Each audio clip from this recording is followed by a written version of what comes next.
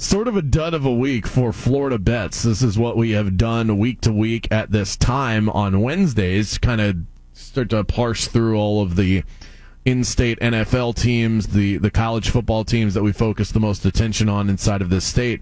We've got all three in-state NFL teams on a bye, which I know weeks ago we had someone that texted in, or maybe they messaged me on Facebook, whichever way that went, and they were really bemoaning the fact that all of these teams were on at the same, or off at the same time. Like, what am I supposed to watch? Yeah. You'll be fine. I think everybody's going to get through this weekend without the Jags, the Bucks, and the Dolphins. It's just sort of the way. That is weird. It's a scheduling quirk.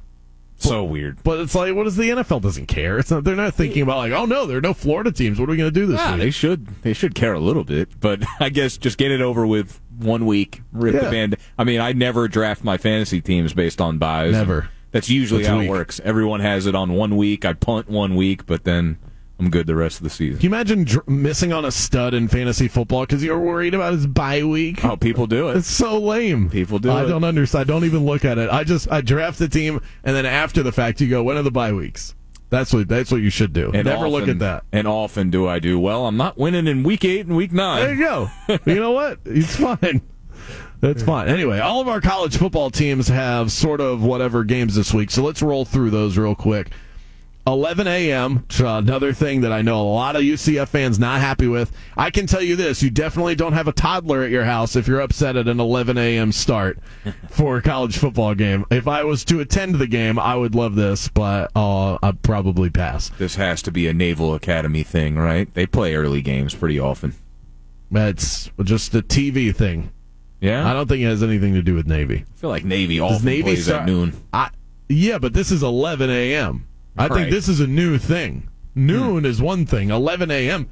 Like, the college game day is still on. I'm still getting ready for the day at 11 a.m. Now I'm going to have to cut the pregame short and start watching. They're just putting a little bit of adversity in UCF's way. Perhaps. The AAC, I don't think, is too thrilled with the idea that UCF could win the conference and then say, peace out. We're gone. Yeah, you think it's like an AAC decision? I think the American Athletic. Let me put my tinfoil hat on. I think the AAC, which has a contract with ESPN, I think their conference commissioner Mike Oresco probably called the powers that be at ESPN and said, "Hey, we wouldn't be upset if UCF was on a little earlier than normal this week. Wouldn't bother us a bit." I mean, I don't want to say start against the Service Academy team that runs the ball as much as they do with the weird triple option. Not easy. And and it's a weird time. College students, 11 a.m. for them. That's like 5 a.m. to you. No, it's as trappy as the game could possibly be for all of those reasons. I mean, selfishly, I got to do a Magic game in the studio later, so I'm glad everybody should be out of here by the time. I was happy to see the 11 a.m. start. Yeah, you should be all good there. I think their broadcasts last about 8 hours, but you should still be good. Yeah, it's a long post game. So UCF is favored by 16.5 in this one, which is either easy money, or you're going to be sweating that bad boy out into the fourth quarter. Yeah, I think Navy's a lock. Kind of is. Navy can hang around. It's Navy or pass here because they'll mess around and they'd kind of drag you into the mud a little bit. UCF, definitely. Though, I will say this, UCF actually averages more yards per game on the ground than Navy does. So UCF is their own version of a Service Academy. Well, if there's a lot of running involved, that means the clock ticks off and Navy just hangs around a little bit, and they could get blown out by 15, and that's a weird score. They could lose by 2 touchdowns. Yeah. I mean, they covered against Notre Dame. Not that Notre Dame I view as anything special, but Navy will give it their all. They won't be gutless, that's for sure.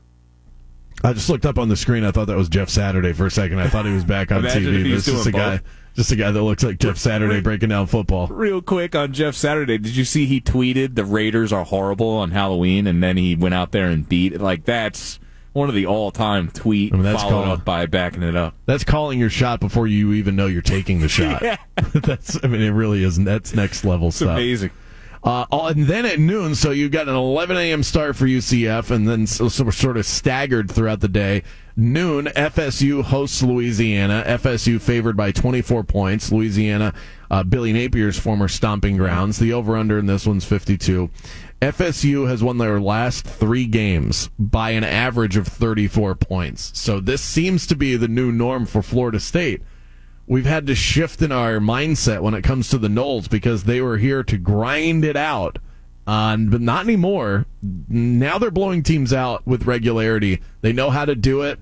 And I think 24, I don't know a lot about Louisiana, just knowing what Florida State is capable of doing to their opponent, I think they could cover this number. It's not too big anymore. What kind of record does Louisiana have? They're a 500 team. Yeah, that's kind of what I was expecting. They could have some Napier recruits still on the roster. But, yeah, I mean, if we're going by what we've seen lately and just treating Louisiana as a completely generic school that isn't able to compete, I guess it's FSU or don't play it. Yeah.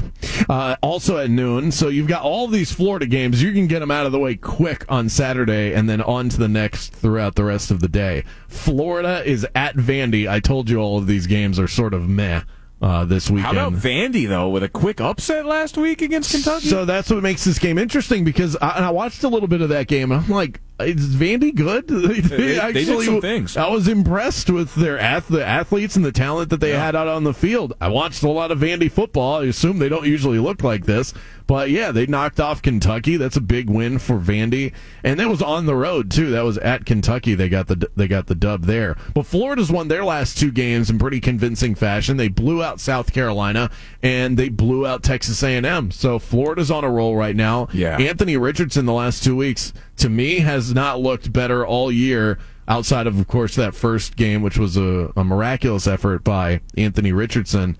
So for me, I'm kind of backing Florida. I think they've found a new level of swagger, and Vandy off a big win. I mean, come on. No, they're ready to get blown out by 50 again. Yeah. Like, they got their win. They can go back to sleep. What is the spread in this one? It's Florida minus 14. 14, yeah. I was ready to say 21, and I was ready to still take it. Florida's found their way on the ground. That's big. You and Bianchi talked about it on Monday.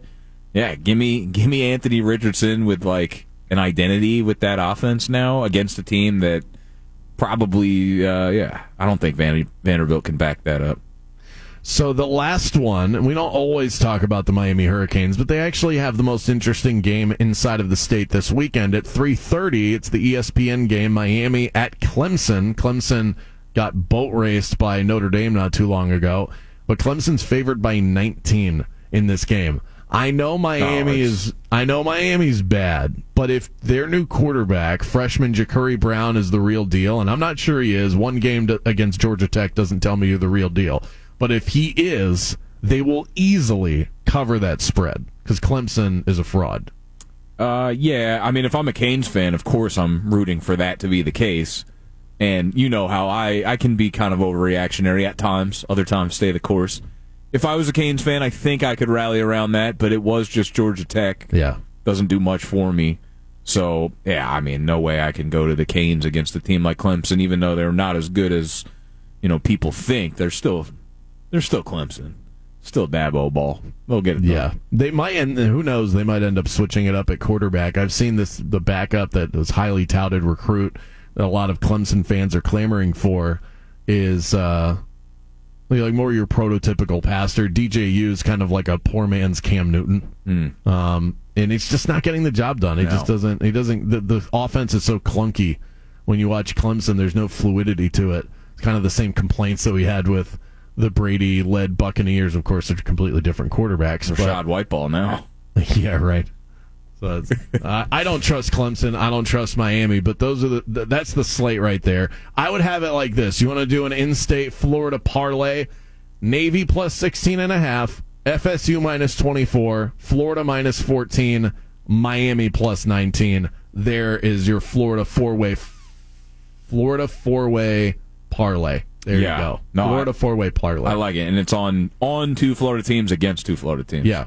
So no homerism here. We're just calling it like we see. No, yeah. I mean, I hope UCF gets that win. They should, but I think Navy can make it kind of a grind out affair early in the morning. Coming up next, big-time college hoops yesterday around the country. We'll tell you what happened, plus more Ben Simmons drama in Brooklyn. Stay tuned for all of that next.